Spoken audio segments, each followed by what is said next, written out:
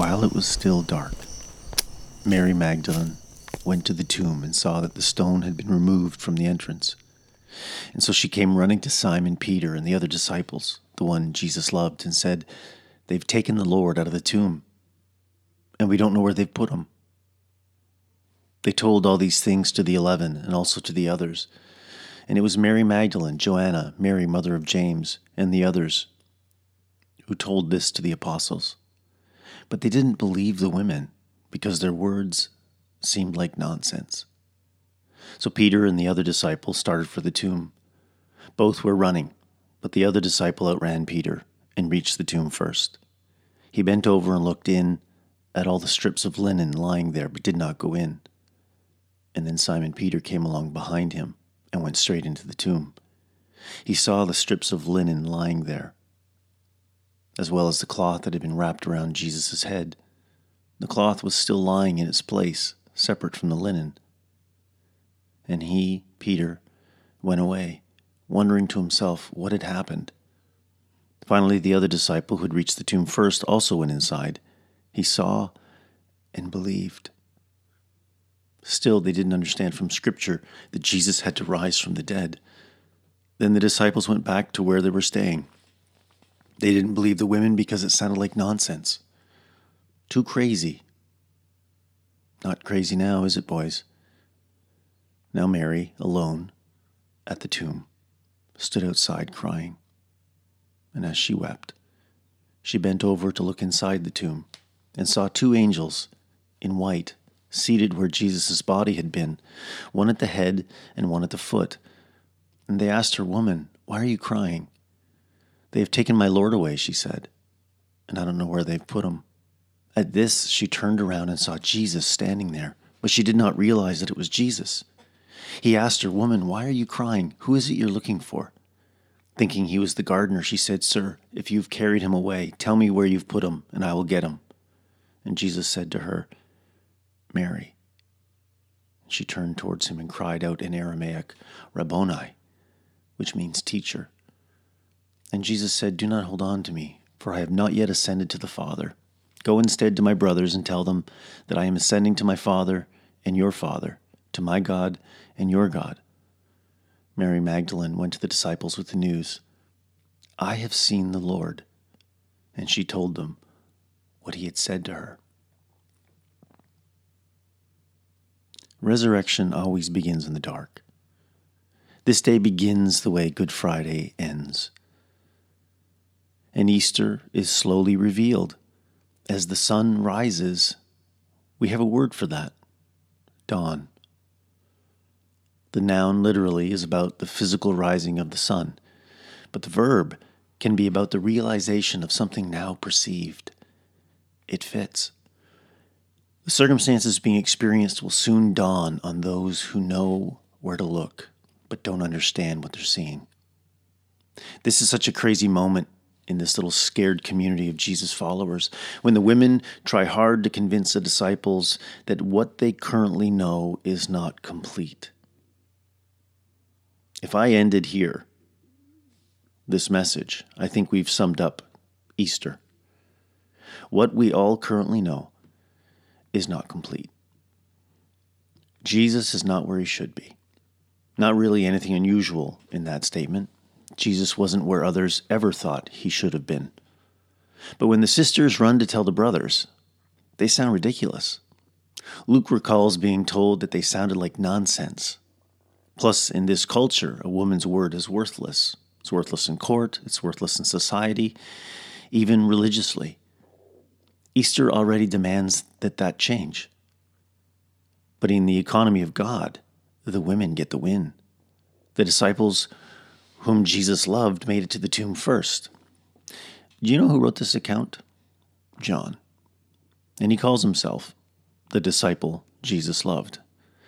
Well, of course, he won the race to the tomb. He's writing the story. Peter was most likely long dead by the time this gospel was written, so no one's going to contest. It doesn't matter who made it to the tomb first, because they both saw the same thing. Or should we say, they both didn't see the same thing. They didn't see anything, which is nothing. but they both interpret nothing differently. Did you know that there is that many different ways to interpret nothing? Yeah, and more. But something interesting happens in John's account of these events. It says that as he stood there in the empty tomb, he believed. But in this moment, John didn't believe Jesus was resurrected. That concept still isn't fully a concept. He can't comprehend it. Like we've been talking about in this series leading up to today, first century followers of Jesus had no context for this idea. That's why they struggled so much with Jesus telling them of what will happen. But John believed that Jesus was not where he was supposed to be. John believed that something unexpected was happening, and he was in the middle of it. This is a moment where anything can happen. And what makes this so incredible is that they must have played out the script in their minds of what the next few days were going to be like. Because that's what fear makes us do. Right? That's what anxiety does. That's how we become anxious.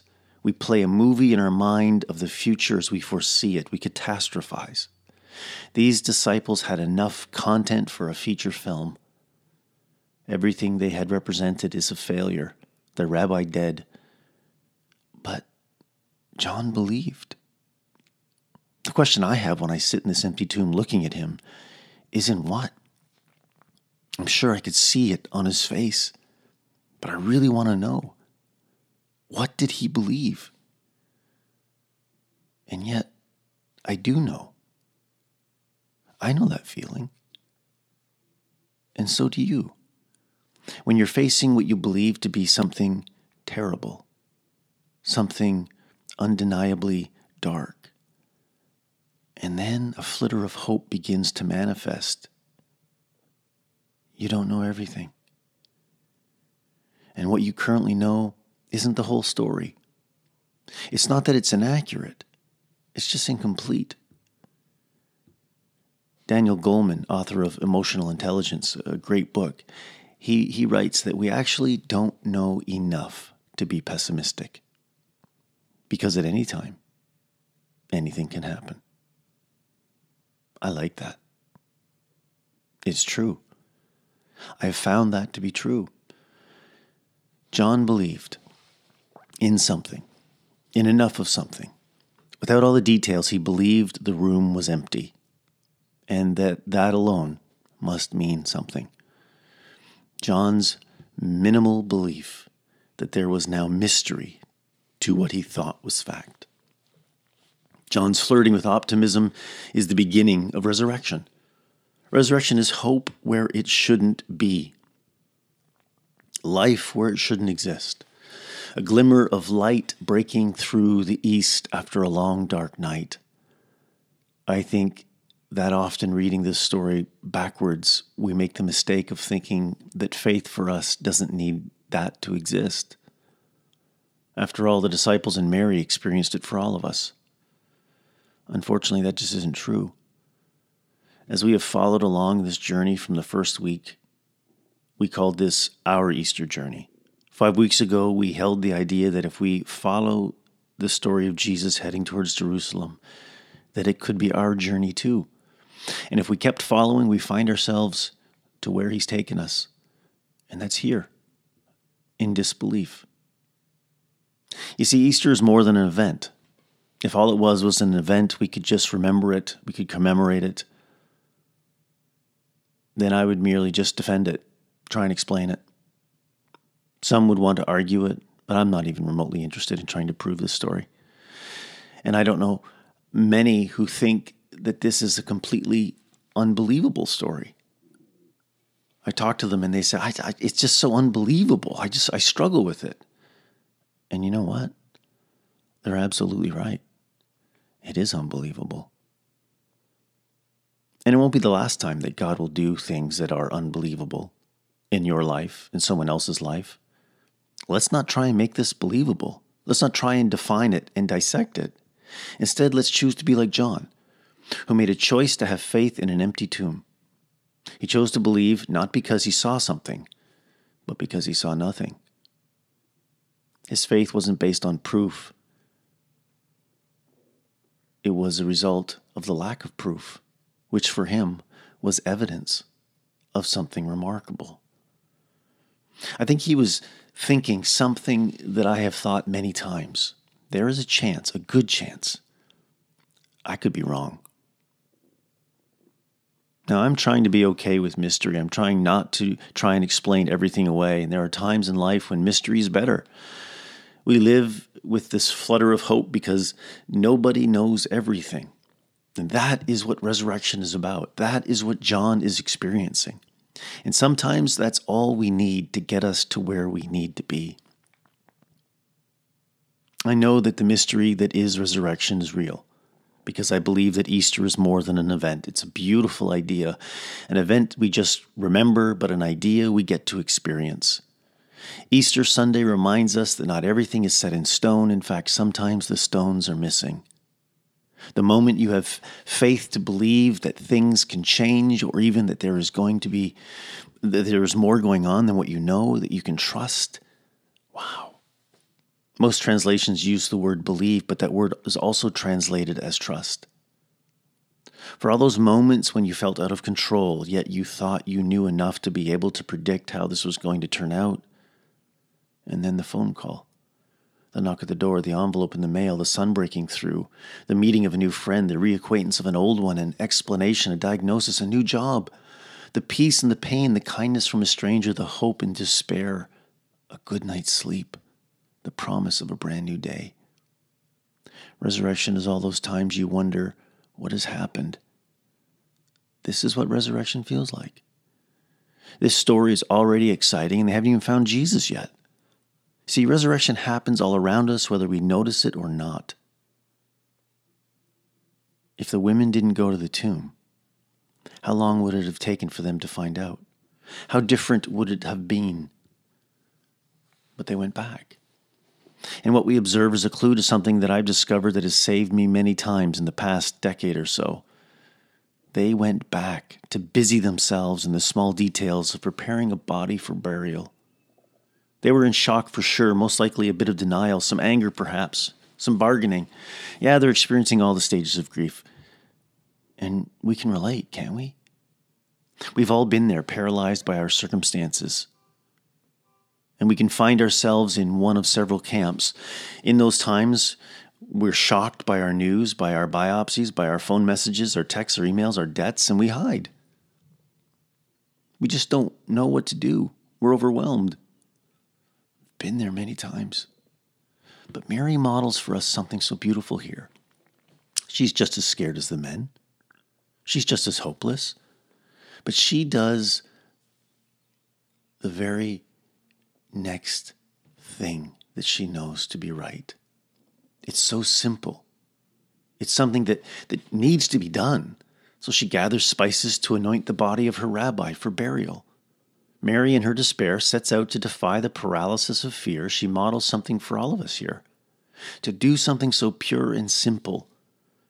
No thinking's required. And make no mistake, it's in that small act that she is the one who sees the divine first. Blessed are those whose hearts are pure, for it is God that they will see. My point is, resurrection happens all around us, but some see it sooner than others, and not because they're looking for it, just because they're present for it. I have found that often in the presence of the most simplest pedestrian tasks, when I feel hopeless and lost, that life surprises me. Making a meal, sending a note, cleaning the house, going for a walk. Mary reminds me to be present at every stoplight.